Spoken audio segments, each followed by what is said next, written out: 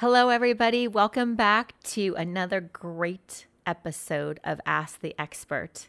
Today, we are here with Dr. Jeffrey Cohen, who is a clinical psychologist at Columbia University. Have you ever had something in your life that you felt like was out of your control and you needed to figure out how to cope with it? Well, Dr. Cohen is here and he's going to show us some exercises which you can all try at home. You may have seen his research in the New York Times, NBC, Vice. He has been interviewed countless times on mental health. He has been known as the go-to expert on therapies which balance change with acceptance. He's going to explain to us what those theories are and how they help you problem solve when you work through your own issues. He certainly got me to open up on this episode and had me do some exercises which have been a total game changer. You're going to hear answers to the questions he most frequently gets from his patients on navigating life challenges, and I can almost guarantee you're going to walk away with some nuggets that you can hold on to. Dr. Cohen, thank you so much for being here with us today. Thank you so much for having me, Marjorie. That was a very, very kind introduction. I don't even know if I can quite live up to it, but I'll try my best. So let's just dive in. We all have run into difficult times. And through your research, you've really become an expert on changes and how to effectively cope. I know that there are some areas that have been proven more than others. Can you kind of share with us, like, what are some of these different ways that people could cope through difficult times in their life? Yeah, let's talk about ways to cope. And to your point, that's right. Everybody has stress. We do just find that sometimes people who occupy a marginalized identity, a sexual or gender minority, or also a person of color, or for instance, someone who is both a person of color and also a sexual gender minority, has additional stress that other folks don't have. Now, that being said, all of these strategies that we're about to talk about can be applicable to everyone. So yeah, I think the question is sort of like, what are some ways to cope? And well, there's a psychologist I really admire, and her name is Dr. Marsha Linehan. And she says that although there are an infinite number of problems in life, if we sort of sit back and think about it, there are not an infinite number of solutions. In fact, if you really think about it, we could make an argument that there's three main ways to cope with any problem. And maybe I could even take you through an example. Let's say the problem of the pandemic. How does that sound? Oh, I would love it. Okay, so here we are in the midst of a pandemic, and now the first way to solve a problem is problem solving. I love problem solving. If we can solve a problem, I am all for it. The thing is, with the pandemic, it doesn't appear to be easily or quickly solved, or at least I myself personally am not in that position to be able to solve it. I'd be your best friend if you could solve it. Yeah. If we could snap our fingers, I bet you and I would have snapped our fingers and we would have solved this a long time ago. Right? Actually, everyone in the world, that'd be one thing we would really all agree on. Absolutely. So that's problem solving. Now, sometimes you can't solve a problem to the point of our conversation just here. The next way is to change how you're feeling. And now sometimes this can work. For instance, I think at the start of the pandemic, many of the folks I was talking to in the therapy room were sort of shifting their thoughts to those of gratitude, to be able to spend more time at home, maybe with loved ones or more time with family. I don't know if that's something you've noticed and people you speak with. Absolutely. Now, it's tricky because the thing is, toxic positivity, which is where people try to turn all thoughts into positive ones, is actually not helpful and can make things worse, because it can be really invalidating. And then we start to deny the reality that things are really, really hard right now, especially as what I think at first I thought was a temporary crisis continues to stretch on into the foreseeable future and really becomes our new reality. So that brings me to the third way to cope, which actually many of the people I see in the therapy room are telling me is the most helpful way to cope right now. And that is acceptance. And so we can certainly talk more about what is acceptance and what is change. And if I was going to boil it down even further, I would say there's two ways to cope. There's the acceptance-based ways, which can include mindfulness and just seeing reality as it is. And then there's the change-based ways, which include changing how we feel and problem solving. And before we dive into that deeper, maybe I'll just note that this way of thinking is part of a dialectical worldview. And what is a dialectic? It just means that every thesis has an antithesis and they can come together in synthesis. And so the primary way of looking through this dialectical lens is to balance acceptance with change. And so what that could look like for me, for us personally, is to note that we're all doing the best we can and we can do better. Now, why is that? If we only focus on doing better, we can start to feel really bad about ourselves, and paradoxically, that might make it harder for us to get stuff done. If we only focus on accepting ourselves, that can feel great in the short term, but we kind of never get to the life we want to be living. So I really find that it's all about acceptance and change. Wow, that is so fascinating. I mean, just even listening to you talk about toxic positivity and the way you put that, you frame that, it's so accurate, right? I mean, I hear people saying this all the time is they'll talk about themselves and how they're struggling, but then they'll immediately say, but I don't have it as bad as, others, which I think negates your feelings of having a hard time because now you're feeling guilty that you're struggling. And so I really appreciate that that's not always the answer. And I like the idea of thinking about acceptance and change.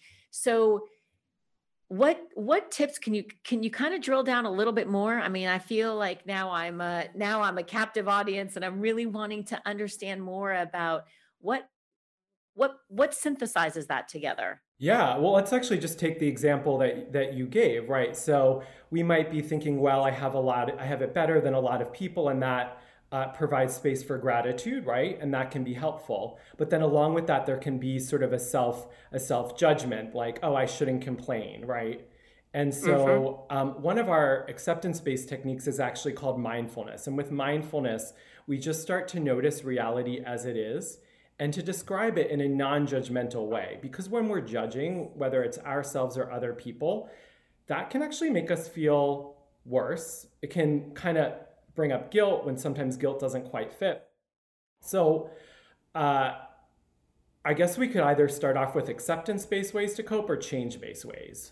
Where should we start? Let's start with change first. Okay, so can I tell you about my favorite change-based skill? Yes, please. Okay, so it's called opposite action. Now, you might be wondering what in the world is opposite action, and I'm going to tell you. But before I do, I have to tell you a few things about emotions first. Is that okay? Absolutely. Okay, so we have emotions for a reason. In fact, research reveals there's three main reasons why we have emotions from an evolutionary perspective. They communicate to ourselves, to other people, and they organize action. So what I'm really trying to say here is that every emotion drives an action. So before we can get into changing anything, we need to understand which emotions drive which actions.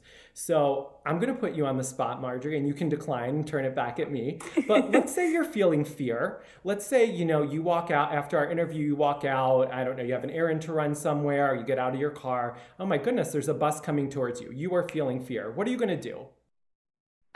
Jump out of the way.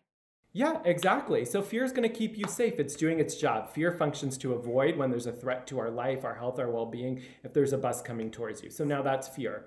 Now, what about sadness? I think there's been a lot of sadness in the world right now. There's been a lot of loss.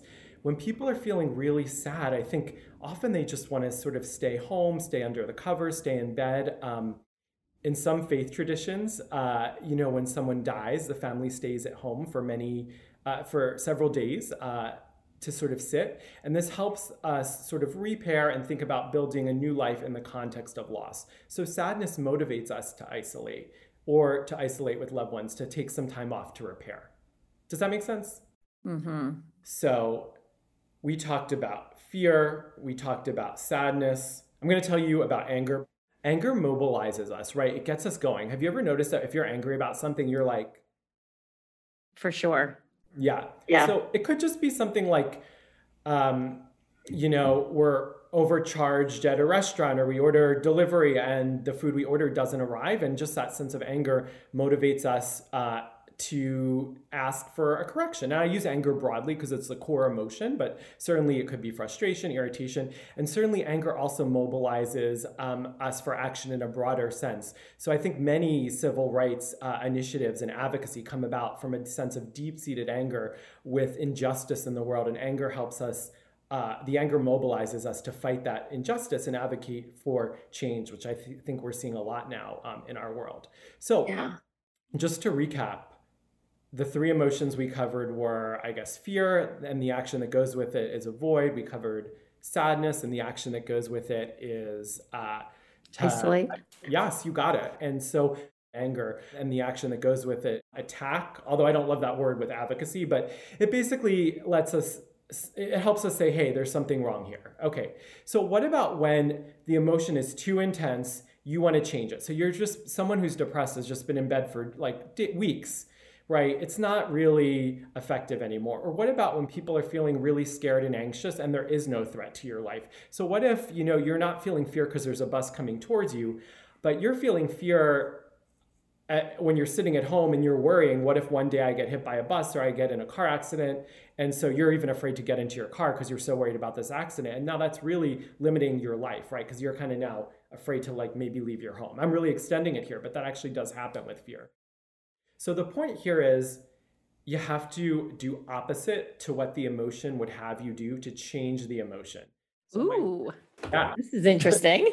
My very favorite way to change an emotion is through this skill called opposite action, and you're just acting opposite to the emotion. So fear, I remember a teen that I worked with who was really afraid of dogs. Now, this fear was understandable because he was bit by a dog when he was a little kid, but it was really interfering in his life in the sense that he wouldn't go to any friend, and this was before the pandemic, but he wouldn't go to any friends' houses who had dogs. And so he was really avoiding so much, and it was really interfering in terms of his ability to have healthy peer relationships, which are so important for all of us, and especially for teens during those years. So what we actually had to do was, instead of him avoiding dogs, he had to do the opposite. And so what do you think the opposite of avoiding dogs was? Surround yourself with a whole bunch of dogs. You got it. So this is also called exposure therapy. We had to surround him with a whole bunch of dogs. It was one of the most fun clients I ever had the pleasure of working with. And some of my grad students were able to bring their dogs into the therapy room. And so we sort of started with small dogs and worked our way up to bigger dogs. And that really changed how he thought, because his brain took in new information that dogs are not actually dangerous. Yes, he was bit, and we can validate that. That was a one-off, though, in the sense that most dogs, especially dogs that he's encountering in a family home, are not going to bite him. And so that really helped him be able to approach and stopped avoiding dogs. That is super interesting. So now I'm curious about how you would use opposite action for something perhaps like sadness, where it's harder to put yourself in the opposite of it. It's really, really hard, yes. Because like opposite action for sadness and is hard because sadness just kind of makes you want to go under the covers. You don't want to do anything. And so you actually have to do the opposite. You have to get active. So Marjorie, the next time that you're feeling sad and you don't want to feel sad, sometimes people want to feel sad and that's okay. This is just for changing the emotions you want to change, not the emotions other people want you to change. But you're feeling sad, you don't want to feel sad. You get up, maybe you go outside, maybe you go for a run, maybe you go for a hike. Basically, you get active. We also call that behavioral activation, which is one of the most well-researched treatments for, depression and sadness. So rather than isolating and staying at home, you got to get out and do something. Okay, so let's talk a little bit about acceptance now. Yeah, let's start with mindfulness. So Marjorie, imagine that you have to cross a room full of furniture and the lights are off. What is going to happen to you if you need to cross a room full of furniture and the lights are off? I'm most likely going to trip, fall on my face, definitely get a black eye, maybe a broken arm, and might have a concussion. Yeah, because I'm already clumsy. And that's not it for you. We don't want any of those things for you. So mindfulness is a little bit like turning the lights on, and you're going to see all the furniture that's there. With mindfulness, we're turning the lights on inside of us. We're noticing our thoughts and our feelings, and outside of us, you're seeing what's there.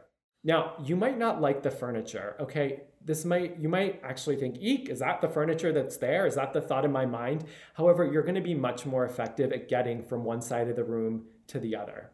So mindfulness can also include setting aside a period of time to do nothing but meditate, but it can also include paying attention to something we're already doing, just like the conversation we're having. I think we're both sort of paying attention. We both are paying attention to each other. And so we're really being present to that moment versus to be unmindful is a little bit like, are you ever in a conversation or in a call and you have like no idea what was just said, or you feel like the other person wasn't listening at all? Yeah. Is being mindful the same as being present? That's actually what I love about mindfulness, to realize that all that exists is this one moment, is to be present to life as it's actually happening. So that's a practice. It sounds like that I could work on, that people could work on. And when we do, are we more accepting? Absolutely. Mindfulness really just includes either focusing the mind, so you want to pay attention to something particular. Maybe you're driving and you're just going to focus the mind on the air coming through the vents. Of course, you need to still focus on the road. Or it can include opening the mind to notice what's there. What are the thoughts? Or opening yourself up to what are the feelings in the body. I just want to alert you to one common pitfall I encounter, or common misstep that comes to me, that people come to me, that comes up in the therapy room. Sometimes people think mindfulness is about suppressing or clearing all thoughts. And if they couldn't clear all their thoughts, they think, oh my God, this didn't work. And so I just want to really highlight, it's not about clearing thoughts. And if you're game, I want to do a real quick exercise with you. Are you up for it? Absolutely. Thank you for your willingness. And willingness is also part of mindfulness and acceptance, which is just being willing to throw yourself into the moment. So I appreciate that. Okay, here's the exercise. I want you to picture a pink elephant. So just like in your mind, this pink elephant, it can be really big or small, however it is. And when you got it, tell me. I got it. Okay. So now your task for the next 10 seconds is to think of anything but the pink elephant. So no pink elephant for 10, 9, 8, 7, 6, 5, 4, 3, 2, 1. Okay, did you think about the pink elephant? Uh-huh. I tried really hard not to. It was only like 5 seconds, and then I got it out of my mind. So first you have to try really hard not to, right? So suppression takes a lot of energy. It's really hard to be effective at getting other stuff done if we're busy suppressing things. And you couldn't really suppress it. It popped back up. So the whole point of that is this is not about suppression. So to be mindful would just be to welcome the image of the pink elephant or any other thought you're having into your mind and just notice it as a thought or an image. So that was a little bit of a trick question to illustrate the point that mindfulness is not suppression. It's just becoming present to what's there. I love that, because it almost goes back to what we were talking about earlier, is that, people will say things like, well, don't let that get to you, or don't waste your time thinking about it, or that's not a good use of, energy or whatnot. But yet sometimes you just can't help it. And I think, is there something to be said about honoring your own emotions of the things that bother you? And I think what I hear you saying is accepting that this is how I feel right now, and just owning that. And that almost doesn't give it more power. It just calls it what it is. And then does it eventually dissipate? Absolutely. So that's what it's about. So acceptance is not approval. It's just opening ourselves up to our thoughts, our emotions, and the reality of the world. I mean, going back to the pandemic, it turns out that denying there's a pandemic doesn't actually make it go away. Right? It's a valid point. So I think most people, at least that I talk to in the therapy room, seem to be very aware of that. What they're less aware of, to your point, is that denying our thoughts and feelings do not make them go away. So actually, no emotion lasts forever if we're willing to sit with it. And even more than sit with it, we can be willing to have it and to welcome it into our heart, even when it's painful. So acceptance is just to open yourself up to the facts of the world, to your experience. Doesn't mean you like them. It's just to see what's there. Now, there's also something called radical acceptance, which I could tell you about if you're interested. Yes, very much so. So radical acceptance is to open your heart, your mind, your body to reality 100% all the way. It's to be fully present to reality as it is. And I can break it down and maybe go through some ways to do this, starting with the body. Great. So one way to accept reality with the body is through willing hands. And so this is just the physical position of palms facing upwards, unclenched, this communicates to your brain that your body is working on accepting reality as it is. So the next time you're like, why is this happening? Or it shouldn't be this way, or how could this be? Or this sucks. Just try willing hands and see if that makes you a little more present to acknowledging why things are the way they are. Well, that's really, I really like that. I was reading recently that if you're a kinetic learner, that using your body to help process emotion is really helpful, whether it's using, your hands to throw a ball out the window to break glass or whatever it is. So you're this idea of opening up your palms and just kind of using your physical body to accept it makes a lot of sense. Yeah. And to build on your point, you can also try half smiling. Half smiling is not like a forced grin. It's very, very subtle.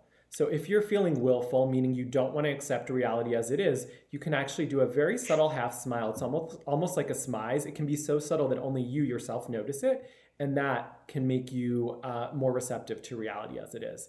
I also honestly think of this whole practice as radical acceptance as one that involves turning the mind, meaning it has to be done continually. So often, you could think of acceptance as like facing a fork in the road where one path leads to acceptance and the other path leads to non-acceptance. And to turn the mind is to actively choose to accept reality. Now, maybe we're only accepting reality to then work on, in one moment, to work on changing it in the next moment. It's very hard to change something if you can't first acknowledge that it's there. Or maybe we're accepting reality because we cannot change reality. Earlier, you spoke about what's within our control and what's outside of our control. Sometimes we have to accept or acknowledge what's outside of our control.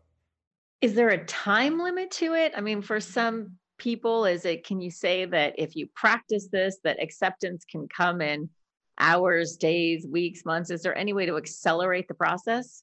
Oh my gosh, I wish I could just snap my fingers and make it happen.